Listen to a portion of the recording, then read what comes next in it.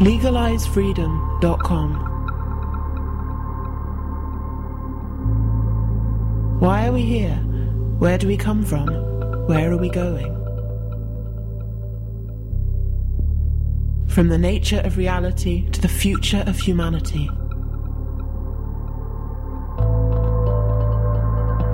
Beyond politics, poverty and war. LegalizeFreedom.com.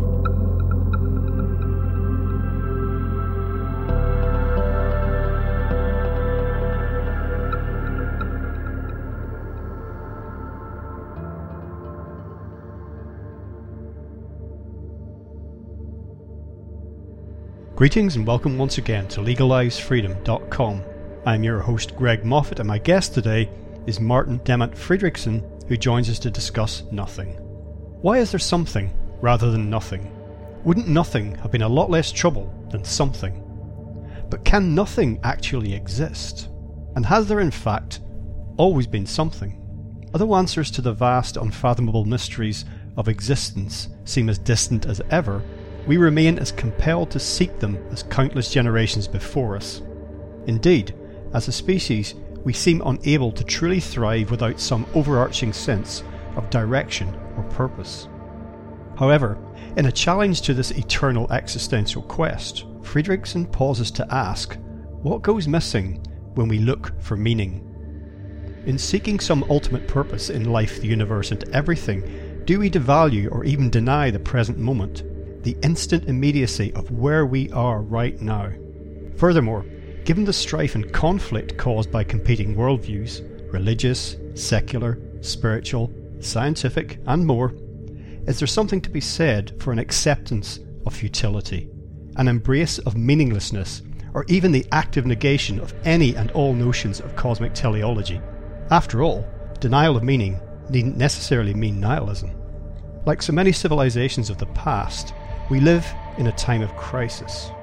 Contemporary culture is caught in a corpse-strewn cul-de-sac, a war zone of competing cosmologies, ideologies, and dogma. There are two ways out of this destructive dead end: turn back or break through, but no guarantee of either. One thing, however, is certain: what we affirm or deny, in thought or in deed, individually and collectively, has an effect. Even if we choose not to decide, we still have made a choice. Hello and welcome, Martin, and thank you so much for joining us on LegalizeFreedom.com. Thank you. Okay, today, Martin, we're going to be talking a little bit about nothing, actually. But spun off a little book that you've released recently called An Anthropology of Nothing in Particular. Before we jump into that, if you could just tell listeners a little bit about your background and your work in general.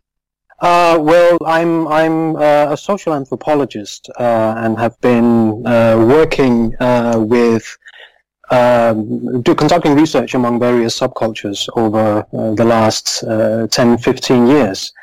And one of my most recent projects has been a long-term fieldwork among declared nihilists, which has been the vantage point for this book. Okay, so I mentioned, well, hopefully people will know what nihilism is, but again, I've addressed one or two of the key points in my recorded introduction, so hopefully everyone will feel that they're up to speed. But question about the book, first of all, as you say, it's sort of essentially a book about nothing, but it's a slightly unusual structure for the book. It's like a collection of little vignettes, some fictional, some non-fictional, some are it's not quite clear where the line blurred. Why did you choose to do it in that format? It's quite disorientating, but quite stimulating at the same time.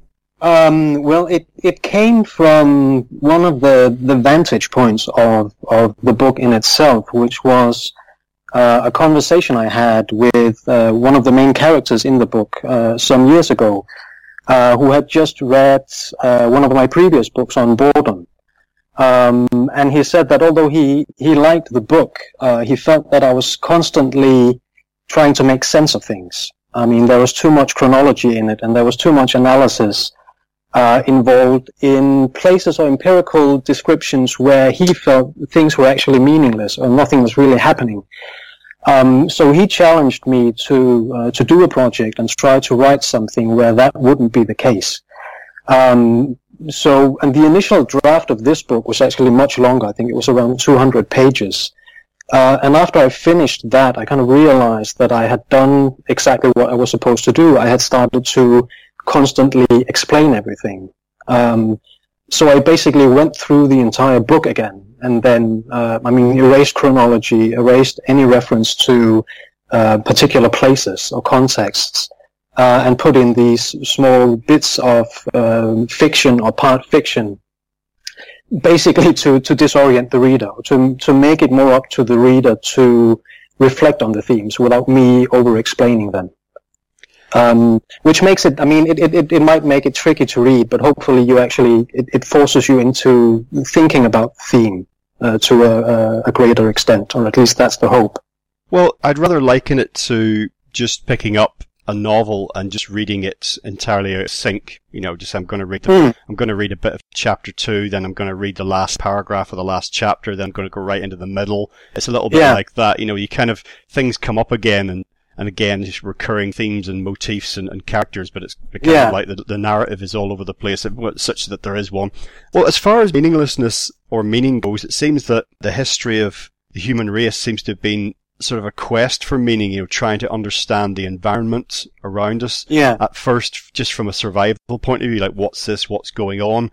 But then very quickly it seems to have turned into like, where it was the immediate earthly environment or looking at the skies, it was this sort of sense that there's something going on, or at least trying to understand it. And then, of course, all these other layers came in, even before written language, there was like symbolism, and it just seems to be an inherent part of who we are. Yeah. And right through, the entire vast swathe of human history, it seems, whether it's from a religious standpoint or scientific or something in between, that it's been a quest for meaning. And, whatever that meaning happens to be, even if it's like relatively, insignificant. For example, a lot of scientific materialists will say, well, we're trying to understand our environment and the Earth and the solar system and the universe and evolution, biology, chemistry, physics, but they're not implying any particular meaning, saying it's basically purposeless. But we can figure out what's going on, and then of course at the other end there's that that meaning is the fundamental underlying strata of everything. But you posed the question quite early on in the book, what goes missing when one looks for meaning. That is to say, not just to say that perhaps there might be no meaning in all of this, so therefore don't spend all your life questing for it, but actually that there's something that you lose if you spend all or some of your time, whether you're doing it from a positive frame of mind or a negative frame of mind, but when you're constantly looking for like, what's all this about, you're neglecting something else. Yeah, and it's actually, it's a question that has been, I didn't come up with that question. It's a question that's actually been posed several times. In ancient Greece, the skeptics and people associated with them would toil with that question as well. And with the basic question that has also been fundamental for a lot of philosophy of whether nothing exists at all, or whether meaning exists at all. And I think if we go back to some of these very early writings, there is actually some significant discussions about the role of nothing and the role of meaninglessness in social life, and what it entails, or what you can actually gain from not banning it completely, but letting it in somehow, or at least acknowledging that it exists as a part of life. Because, as you say, I think a lot of people strive towards constantly making their lives more meaningful, or it can be, through religion or through consumption or whatever it might be, or in fear of your own mortality. But it does become a quest that kind of constantly pushes you away from where you are. And I think a lot of writings on nihilism or on nothingness has this aspect of saying, what happens if we actually stay in it and acknowledge that sometimes there are things that just don't make sense, and then we can actually move on from it. So it's not a question of just staying put or being inactive, but of having a sense of reflection about or what goes on when the meaningless actually stands forth as something that you have to relate to instead of just push away.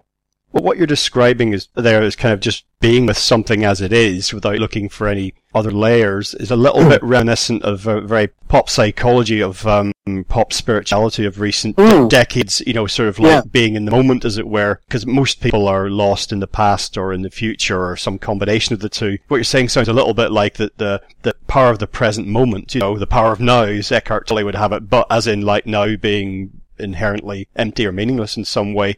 So it kind of echoes that somewhat, doesn't it? And I can definitely see the power in that in a way, because I think that whatever meaning or lack of meaning there is, I think a lot of people are kind of running away from what's right in front of them, because either they perceive it as somehow not satisfactory, or they just think that I suppose this is a quest for meaning again, that there has to be something better.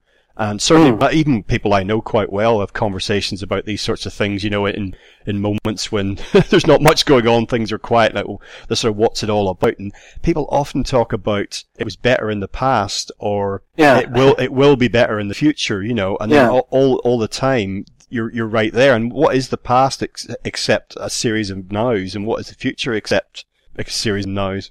Yeah, and there is, I think you're completely right that there is an aspect of this that resembles, in Buddhist philosophy, for instance, the concept of nothingness doesn't have the same negative connotation as it does in Western cultural history. So I think it is easy to trace a lot of not Buddhism in its, how can you say, in its original sense, but at least interpretations of Buddhism or things that have been imported into the West, where this aspect of nothingness or has in a way moved along with it.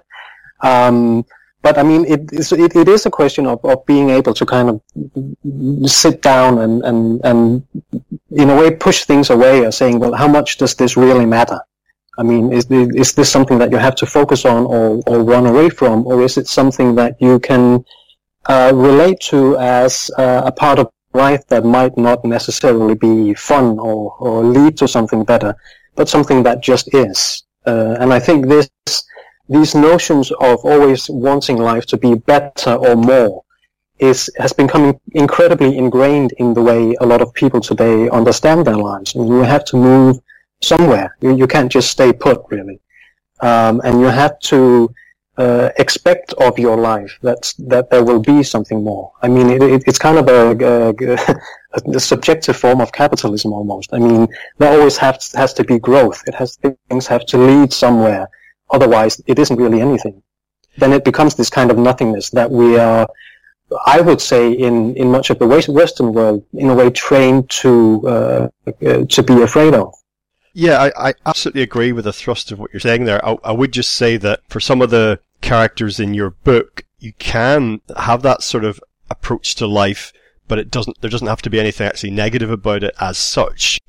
For example, I was talking to someone who said, considers themselves a nihilist or whatever. I just think that it doesn't have to be that. You can have that accepting of what is and not questing for ever more, and it can be an absolutely positive experience, in which you are actively happy about the situation. Definitely. I think it isn't a happy-go-lucky book in any respects, really. So, I think a lot of the characters that I describe also it's not the nihilism makes them more satisfied with life, but I think it gives a vantage point from which you can reflect on life in a different way. It doesn't necessarily shield you from being depressed or engaging in other kinds of negatives. But it does give you a position from where you can think differently, or you can perhaps even think more freely about life. Yeah, and I think it could be a relief for a lot of people, because end of the questing, I'm not necessarily talking here about some larger existential meaning, but just about, let's think about it from a materialist or consumerist point of view, or, having better relationships or having a better job, whatever. It just can feel like an absolute treadmill of constantly just trying to get to that place where all the ducks are going to line up, as we say here in the UK. And everything will be just as close to perfect as you can get it. That can be absolutely exhausting. And kind of just, I was talking to a homeless guy not that long ago, and he had been in quite a a high pressure, I wouldn't necessarily say high achieving, but a high pressure environment from in his personal life and professional life. And he said that it wasn't necessarily was in some kind of state of bliss, sitting on the streets, but he said it was a relief. Because he was able to actually, essentially, he needed to try and get something to eat each day, keep himself together, but he was able to just do nothing, which is just something that he'd wanted to do for a long time. Yeah, and which is something that when we talk about doing nothing as a positive thing, it's almost something that we save up for. I mean, people can talk endlessly about wanting to go on holiday so they can finally do nothing, because they're not supposed to do it in their everyday lives. And then, I mean, often they'll get bored if they're on holiday for too long. But I mean, when nothingness is actually promoted as something positive, it's because we have to carve out a space for it. Otherwise, we can't really allow ourselves to do it. Yeah, and I think actually doing nothing from that point of view is very important, whether it is lying on a beach, sunning yourself, which I would find quite hellish actually, because but other forms of doing nothing are actually very important. It's having space, isn't it, really, within your mind, and also for your body as well, just to sort of to be and to recharge. But that's fine. I mean, even the doing nothing of taking holidays is still seen within outside a Western kind of consumerist paradigm is still very, very full of things. If you see doing, it's not really nothing. And the doing nothing of somebody contemplating, perhaps, like sitting on a park bench during the day when everyone else is in the office or catching a train or going to a meeting or something is seen as quite negative. Hence thinking about that homeless guy, it's kind of, you got to do something. You can't just sit around all day. Yeah, and you certainly can't do it with other people. I mean, you can, if you're with other people, something has to be there, or you have an idea that we should do something together, or we should have a meaningful conversation. But in a sense, I mean, the people that I know the best are the ones that I can actually do nothing with, where we don't really have to do anything, and which is a great relief, as you say. But I think it is easier to do it, if you sit on a bench alone, because you don't have the expectation of that, I mean, kind of sociality that would almost always involve something. I think my benchmark, or perhaps I should say park benchmark, but my benchmark for that is those people that you can be with. Maybe you have got together with them for a purpose, to go for a drink or go and see a movie or whatever, but at some point in that situation you can be with them and the conversation can kind of just stop, reach a natural conclusion, and it doesn't feel awkward to not speak, to not talk. There's a certain number of people in your life that you can sit in a room and kind of both be silent and it doesn't feel weird. And I think for most people that sort of situation is inherently very rare and very awkward and uncomfortable to deal with. Yeah, but it can, I mean, if you're with people that you know well enough, I think it can also, in a sense, actually be a very positive experience. But if it's people that you've just met, I mean, this kind of stereotype of people on a first date, where the awkward silence is can be a complete deal breaker for whatever might follow. I mean, so if you actually want to reach that place of, I mean, the skeptics will call it a place of tranquility, which is a place of freedom, actually, where there isn't any mutual expectation of what's going to happen or what you're going to talk about. A slight little diversion now for a couple of physical existential questions that I've addressed a few times, thinking about in terms of reality and what is. Pose the question, can nothing exist? Now here I'm thinking in terms of physical reality, because of that question, why is there something rather than nothing, just in terms of, the universe, the origins of stuff. I think that's a thing, a question that the human mind struggles with, the idea that nothing could be something. I personally feel that nothing is kind of a nonsense. I have a sense, there's no way I can possibly know this, but I have a sense and intuition that there has always been something, that there's never been nothing. So for example, the idea of a Big Bang, as far as the creation of the universe goes, and something from nothing, I don't really see how that can be. But I think the idea of not only of there being nothing, but ironically, the human mind struggling with that, I also think that the human mind struggles with the idea of an eternal existence. There has always been something, because for us, what starts ends. We think of as above, so below. We think of our human lives. Everything comes into being and then it ceases to be. It might get transmuted, so when you and I, our bodies pass away, they break down and maybe become part of something else, but the essence of you and I is somehow gone. And even the idea that the universe has an edge, we can't imagine. I spent a lot of time when I was a child thinking about what was beyond the universe, and I just couldn't get my head around it. So I don't know. I just want to get your thoughts on the idea of like, if nothing is possible, or if there always being something that is something that you can conceive of, or that you would reject out of hand. Well, I think the interesting thing is that a lot of these discussions that deal with the physical world, they have their counterparts in philosophy and in existentialism also. I mean, Sartre's being and nothingness, its main point is that both things have to exist. Nothing is. We have to take that premise just as well as something is. The thing is that we're somewhere in between. So there can't be one without the other, and one of them can't exist on their own. And I think a lot of recent debates among physics have dealt with similar questions, because there are instances where we can say, well, we're approaching something that is more nothing than something. A vacuum, for instance, is in a sense more nothing than it's something. There's still stuff in there. The thing is are there places in the universe where there isn't any stuff? And I had one discussion, and this is, I'm on thin ice when it comes to a lot of these questions in terms of detail, but I had a discussion with an astrophysicist at one point who said that he believed that we should think of physical reality in a sense as flickering, that there is always nothing, and then there's something, and then there's nothing, and then there's something. And that he believed that they were close to being able to actually prove that existence of nothing. But that it's a matter of, seconds or split seconds so small that we can't perceive them. And he said it's the same as if you imagine a massive ball of M&Ms.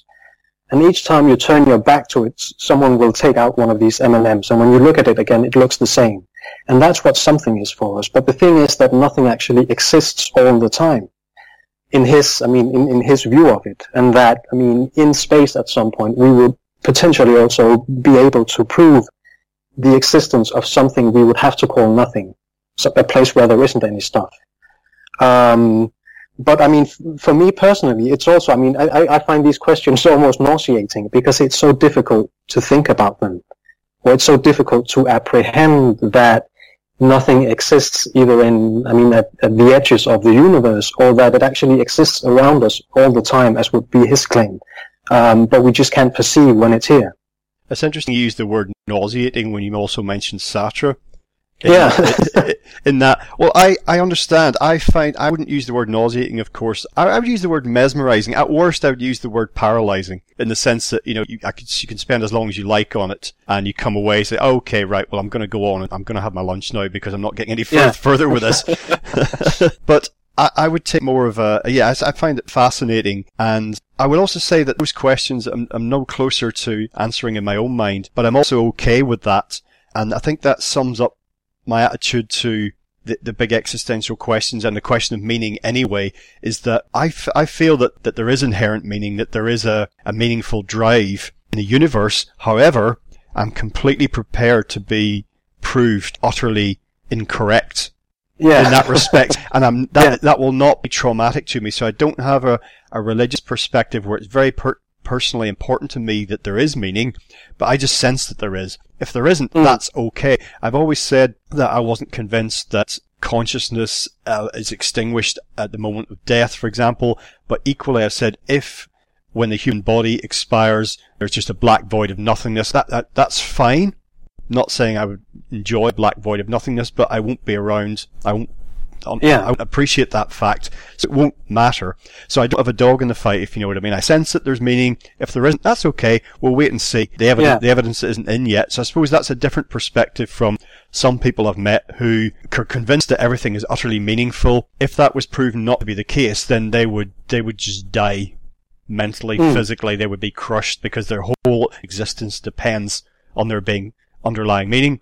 And I've also met other people who are utterly convinced that everything's meaningless, and they will resist any evidence to the contrary vehemently because they're invested in this view of the universe. And I think there is actually, there is some kind of middle position between these, which has a nihilist tendency in the sense of saying, or being in a way an extreme social constructivist in terms of accepting that, all we have around us in human society is a social construct. Whether it's religion or it's society itself or it's love or whatever we might think of, it's something that we constructed ourselves. It doesn't have any inherent meaning. But that alongside that, we can still live it as if it does. That doesn't make any difference that it's a construct. If you know what I mean, which I think it comes closer to your position, perhaps. Yeah, absolutely. And I would say that we have some evidence that, and I'm probably not at the extreme end of the scale, but we've got some evidence that religious people live longer, for example. Yeah. And they can often be happier, whether they're some people feel they're kind of deluding themselves. The point is that they're adopting a worldview, and it's allowing them some kind of peace. I know some humanists, for example, and if you don't know what humanist position is, just look it up or use your imagination. I'm not talking about you personally, but just the listeners. There's some people, some really not bad people, but joyless people who are really quite unhappy. I think they're happy that they're humanists because they feel that they're being realistic about the world and they're rejecting all this delusion and fantasy. But personally, they get no joy from a sunset or a mountain vista or from contemplating, the cosmos. There's no sense of wonder there, I suppose. But equally, I suppose I've met a lot of religious people who there's no sense of wonder for them either. They're in the same way, they're just following another rule book. So I suppose there's a difference there in whether you've got a materialist point of view, whether you feel there's some kind of meaning in life, the universe and everything. It's whether it's something that you authentically feel, or whether you're just following a rule book, or you see what I mean, a guide for this is how you do things.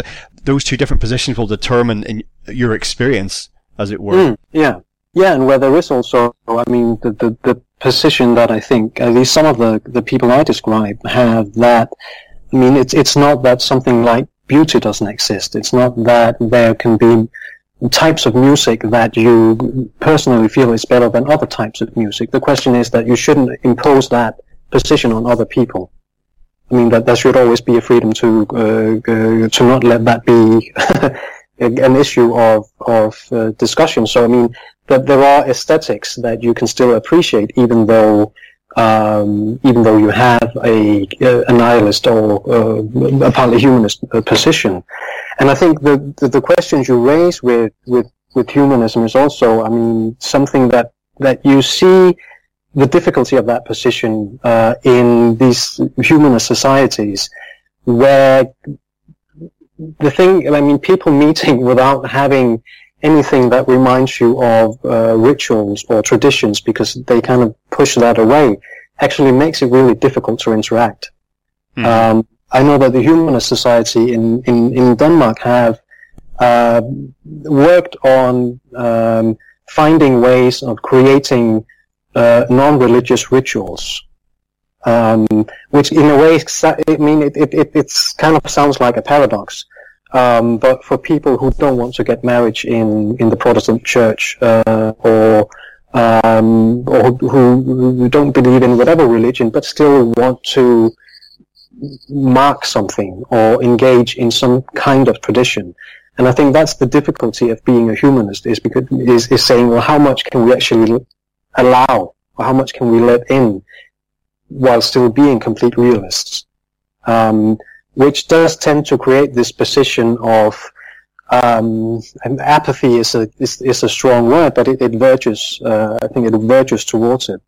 Yeah, I think you touched upon something very important there about imposing meaning on others, and I think that's one of the reasons why many people, humanists included, would reject all these different levels of meaning, because religions have imposed meaning on others for millennia, or attempted to, whether it's like passively or aggressively, and that of course has left a terrible legacy, and we're still seeing it today, of course. So I think it's being intolerant of other interpretations of reality. And I think if everybody was individually allowed just to come to their own impressions and interpretations, which of course are going to be coloured by those that have gone before them, but I think what would then emerge would be quite a free-flowing variety of interpretations of meaning and reality or otherwise, and people would find that there are common threads coming through. You don't need to say, but I suppose the need to impose a worldview on other people comes from insecurity, doesn't it? Because you feel that some people may feel that they have a view of the world and they share it with some other people, they get together and they feel strengthened by that. So they feel threatened by others who just say, oh yeah, that's fine, do what you want, but I don't agree. This is how I see it. Then it's almost like, it's like strength in numbers. Like if you're one person, you see this catch with some cults, don't you? If you're one person with a very tightly defined view of the world and how things have to be, if you can gather other people around you, then that makes you feel stronger. So the question is, has one got the power to be your own one man or one woman, religion or worldview or whatever it happens to be? Just say, no one else in the world thinks like this, but I'm happy. Yeah, and this, to which degree is it actually possible to take away the ways of thinking that you have grown up with, or that kind of becomes inherent? The understanding of nothing as one of them. Because I'm not a religious person myself. I also don't have a cult, but ideas of this totality that often is a part of religion, where you have a particular worldview that is really dependent on being everything. I think it's difficult if you've grown up in a place like that to actually remove yourself completely from it, or to be this one man, not army, but just one man opinion or one woman opinion. So I don't know how that would work without actually some of it still being there somewhere, whether it's your perception of meaning or your perception of something like nothingness. In a European context, the perceptions of nothingness are very much tied up to religion and to Christianity, because there was a lot of talk about nothing and meaninglessness before Christianity entered Europe, and there was a lot of talk about it in the Middle East as well, in all kinds of manners. Both as an existential aspect or as something much more concrete, as in numbers, for instance. The number 0 is something that is a relatively new phenomenon in a European context, whereas in many other civilizations it's been present as a way of counting, but it couldn't be used in Europe because of Christianity. It was a heresy for several hundred years. So I think there are these threads that become part of our thinking without even wanting to be or thinking ourselves as religious, that are still there. In the way we perceive the world around us. Yeah, you actually touch upon at one point in the book the church viewing nihilism as a moral threat, that it was somehow anti-human. Yeah, and because it's there is. The whole question of is there something or nothing was a question that you couldn't actually pose it as Christianity entered Europe, because there was something, there was God, because God is eternal, so there's always been something.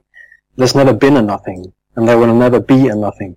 And that kind of, that pushed away, all these prior discussions of whether nothing can exist. And in, the context that I describe in the book, believing is inherently a part of what it means to be a human being. That if you don't believe, then you don't have the qualities of what it takes to be a human being, because it's a central aspect of a moral, virtuous being, is your ability to believe. Yeah, because even if you're not in a religious cultural milieu, then, as you mentioned about the humanists with their ceremonies, I've been to a humanist wedding, for example, there's still attempts to try and soften the edges of this lack of meaning to put a human face on it. So it's like, we think ultimately that, this is all pointless and after death there is nothing, but whoa, we'll just, we'll put a bit of Vaseline on the lens and, we'll sweeten it a little bit for you so it's not too harsh. Yeah. There still has to be an attempt to sort of, it can't be too stark, if you see what I mean. Yeah, and saying that, even if we were to accept that there is, that there's been nothing prior to my life, and when I die there'll be nothing afterwards, but that doesn't mean I can't enjoy life while I actually live it. Which would be, that position that we can, you can, in that sense, you can be a humanist and say, well, there's not necessarily any higher meaning with our existence or with our individual lives, but that doesn't mean that we should stop living it. And talking about religion, it's interesting how the parallels between some of the potentially scientific ideas I mentioned before about, perhaps there wasn't a Big Bang, perhaps there always has been something and always will be something, however counterintuitive that is for many of us, the idea of an eternal God, there's just no beginning and no end. But also these similarities between the idea of the Big Bang and let there be light. And in the middle, somewhere in the center of all that, there would be your nihilist, or at least your person who doesn't attribute meaning to anything, just going, oh, please, just stop, stop already, Yeah, where it also becomes, even the questions that I pose in the book, or the question you pose, is there something or nothing? From his perspective, that's an irrelevant question. The discussion in itself, the discussion of meaning or meaninglessness is pointless. There's no reason for us to discuss it, which would be, in a sense, an extreme nihilist viewpoint. And we didn't have, during that field work, that was actually one of the premises of it, that I couldn't ask any questions about nihilism, because they didn't bother discussing it. I noticed just that at various points in the book, different situations the characters are in, you talk about music, particular types of music quite a lot, rock and pop of various types, and I was just thinking about the ways in which culture, particularly popular culture, reflects the sort of existential, metaphysical zeitgeist of the time. A couple of names that came up, because I've been a music critic for many years, and I noticed that you'd mentioned the Smiths and Morrissey and some post-punk, and I thought, well, that's interesting, so that's music I'm interested in. And then I thought, well, some of that actually is very much dealing with the banal, the mundane, the lack of meaning, a search for meaning, and kind of hoping that this all means something, but kind of like a horrible gathering realization that maybe that it doesn't, and always looking for something. I think particularly of Smith and Morrissey, always looking for something kind of better, hoping for something better. Both music and literature and film as well. Which was basically what people did when we would meet up, would be to listen to music or to watch various movies. That did reflect, and I think that's actually where I got the majority of my material, was that it was possible to discuss that. You could discuss post-punk, for instance, or we could discuss Tarkovsky movies, which was also, in a sense, a central theme in that entire fieldwork. But there are, as you say, I think we can distinguish kind of pockets of periods of time where nihilism, in a sense, or discussions about meaning have been prominent in music, as in the post-punk movement in the late 90s and early 80s in the UK, for instance, if you look at philosophy in that light, the French existentialists that really gained their ground in the years after World War II, and the question of saying, when things like this can happen, does life make sense? How can we make sense? Can we even make sense of something like World War II, which was central for Albert Camus and for Jean-Paul Sartre in many of their early writings? I think in Tarkovsky movies you can see it definitely as well, that it reflects particular socio-historical moments.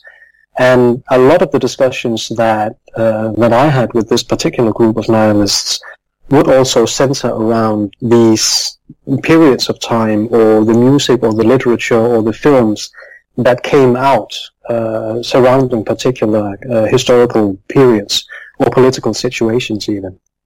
That kind of, I think that inspire a sense of either meaninglessness or nothingness or pessimism. And I think we can see it today. There is also Even in academia, I mean, there's a lot of writing on pessimism and doubt and themes like that today, whereas 10 years ago, a lot of people were writing about hope, which was kind of the Obama effect, where now we have a Trump Brexit period that inspires other kinds of themes for artists, especially to engage with. Yes, and a lot of it, whether it's academic writing or commentary in the media, or whether it is fiction or music, whatever, a lot of it's trying to process and come to terms with the developments you've been talking about. Or conversely, a lot of it, particularly in consumer culture, is actually to move away from it, to deny it, to just cover it up and just drown it out, pretend it's not happening. Yeah, where you can have post-punk and disco as two central genres in music existing at the same time.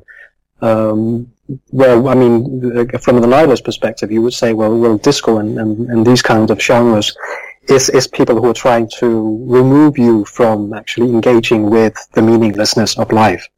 I don't know if you're familiar with the subculture electronic music called Vaporwave, or whether you've ever read work like Simon Reynolds' Retromania, for example. But I think, we've been talking a little bit about music, I think as far as where we are right now, it does seem to be like just consuming itself in terms, popular music, in terms of looking back and recycling the past, and completely unable to imagine anything new.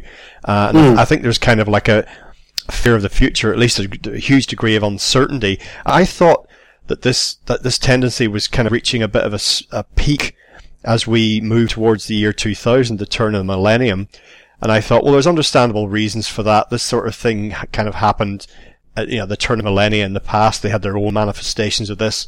And when we get into the 21st century, there'll be kind of like a bit of okay, we kind of got through that.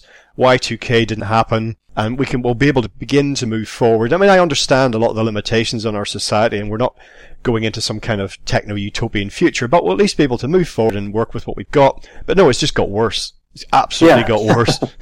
Yeah, and I think if we take, I think, the situation today from a Nietzschean perspective, I mean, he would say we have something that's emerged along with the political situation today, or something that might even have promoted it, is that there is a sense of what he would call of active nihilism, as opposed to the passive nihilism that I mainly describe in the book, which is that we have a situation of what he would term values without a world. So we are not really, we're interested in things being different, but we're not interested in what that difference will be, which means that people will actively vote against something without voting for something. So if we take, Trump and Brexit as two main themes, a lot of people would argue that, Trump won because people voted against the established system. They didn't know what would come. Trump is basically a question of form without content. It's a spectacle, but there's no actual political content in it, and people readily accepted that being the case. They just wanted something different, and then they got something worse. I think a lot of people would also argue. But also with Brexit, that was a vote not necessarily, it wasn't a vote for anything, it was a vote against the EU. But no one really knew what would happen afterwards, which is kind of a classic example of active nihilism. Whereas the passive nihilism would just be a detachment from it, saying, well, the world doesn't make sense, so why should I participate in it? Why should I vote at all?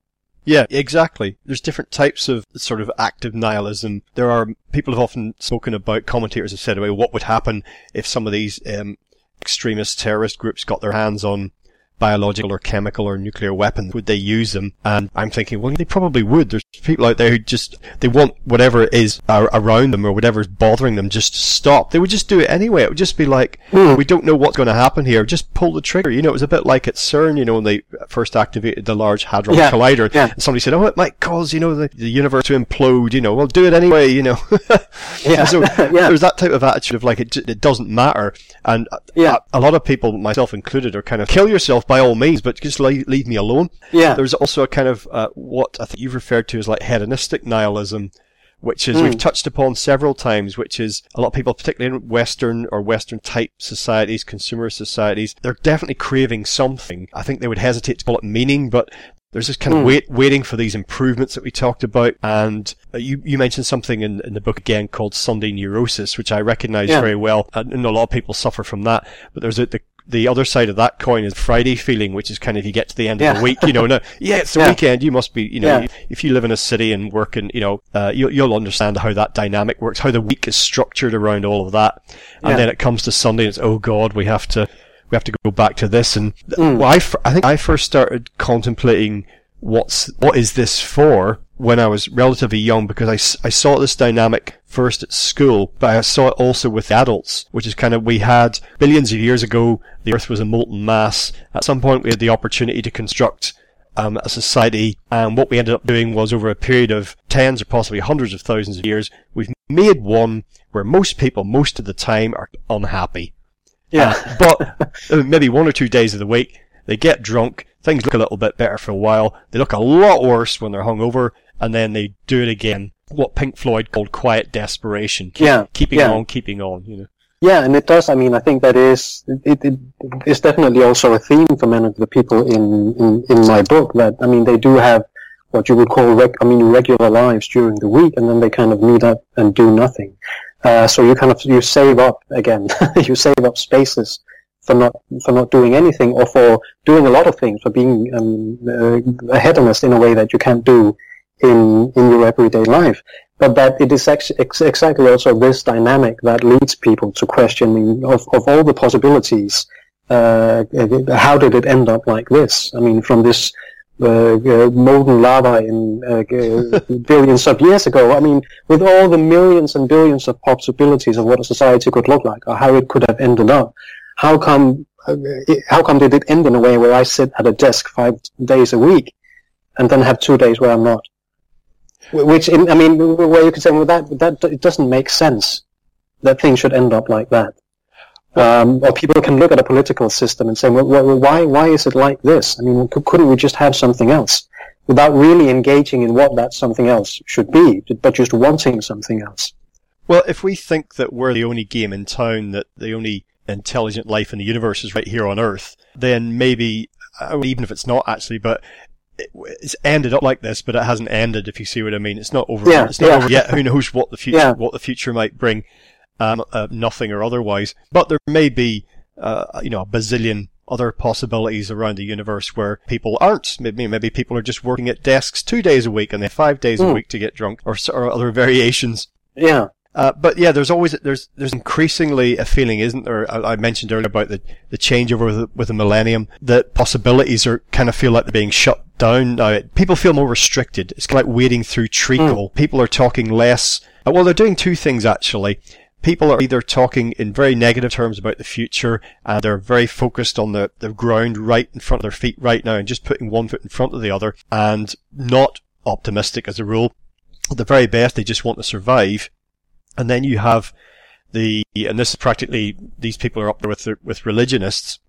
You have what I touched upon earlier, the techno-utopian thinking, which is kind of like the future's going to be bright and shiny, and that's just a way of kind of overshooting the current kind of quagmire that we find ourselves in. We seem to have been, in terms of existential questions, we seem to, as a global society, have been here before to some extent, but each time we move through a period of challenge, of collapse and renewal, everything seems to kind of like in terms of human society, reconstitute itself on a bigger scale. And maybe that's part of evolution. So once again, we find ourselves here now, some of us trying to look to the past or learn from the past, but feeling that we're in a position, challenges, whether they are psychological or whether they're physical, that we haven't quite faced before. We don't feel that we've necessarily got all the tools to move forward.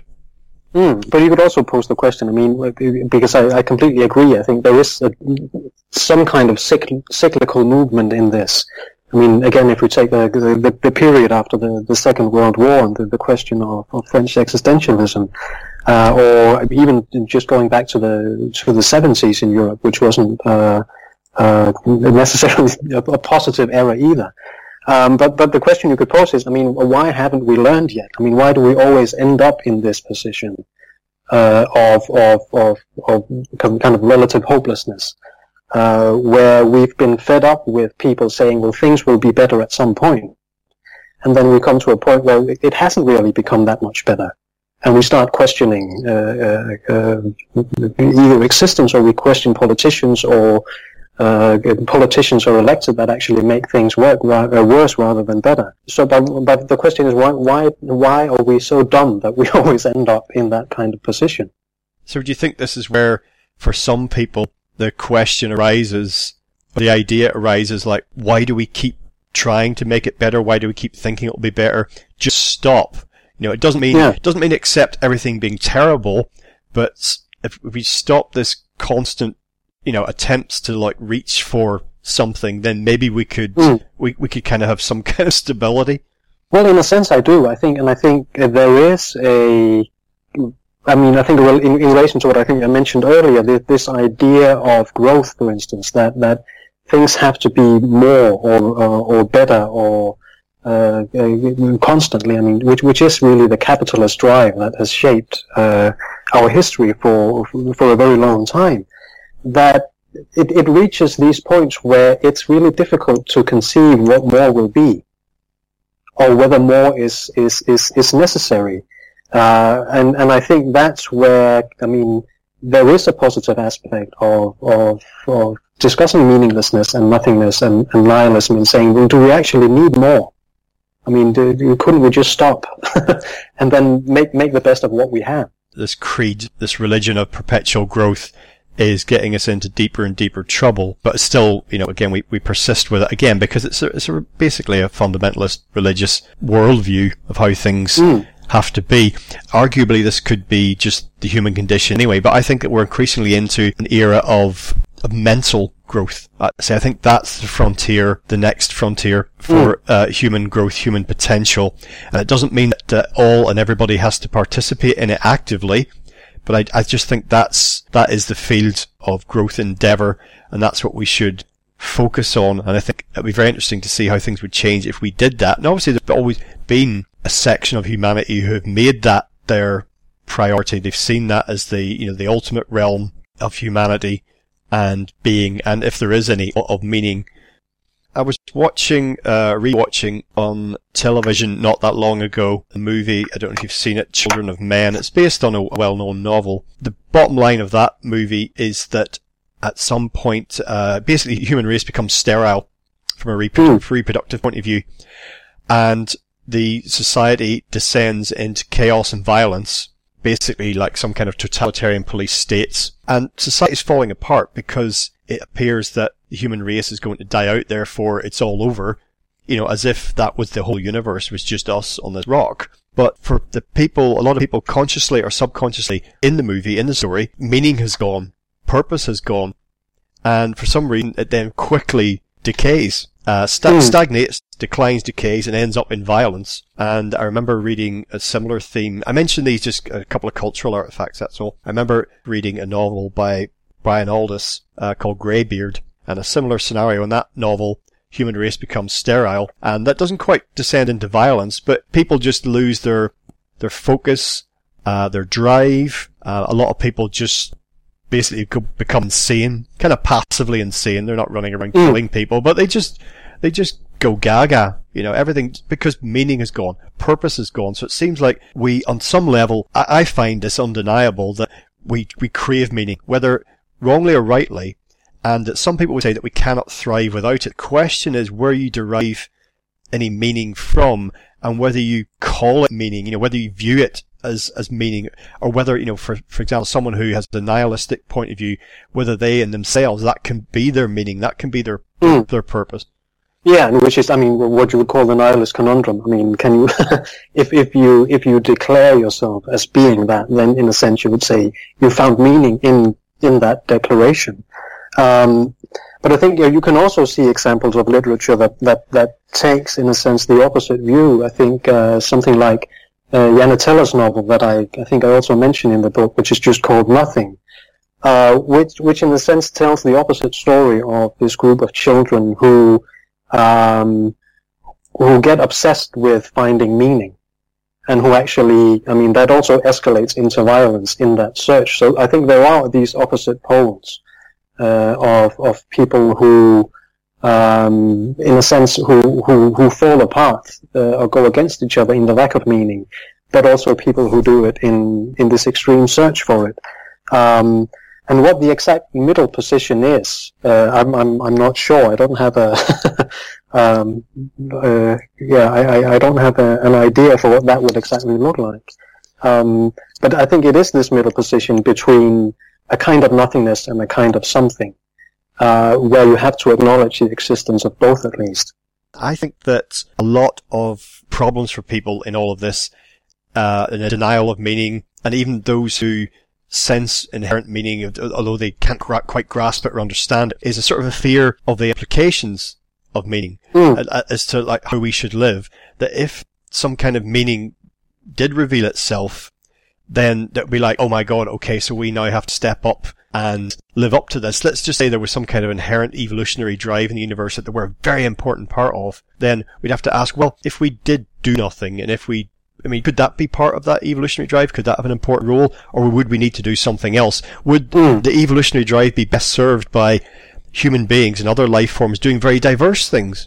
So maybe some people would deny meaning. Maybe some people would pursue it. Maybe that diversity would give the best chance for evolutionary expression, if you see what I mean. But I think one thing, for all that people kind of crave meaning, I think they also are afraid of responsibility and the idea that they actually have control over their lives. And that's how I personally feel.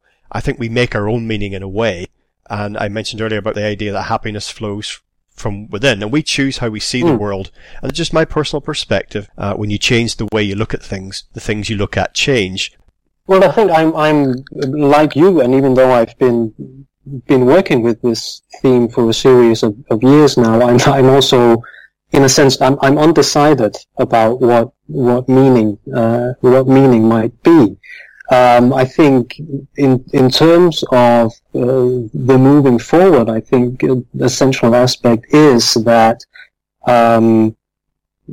that one thing doesn't come to take precedent over another. I mean, that it doesn't become too focused on particular kinds of meaning, but also that, I mean, complete engagements with nothingness, in terms of really doing nothing or abandoning procreation or whatever it might be. I mean, it kind of obviously also won't lead us anywhere. But I think this constant reflection about how we perceive meaning and how we perceive nothingness are at least an important step in terms of not getting stuck with either one of them. Okay, Martin. Well, today we've been discussing your recent book, An Anthropology of Nothing in Particular. That's widely available, all the usual outlets. Do you have a web presence? Is there anything you're working on? Is there anything at all you'd like to share before we sign off?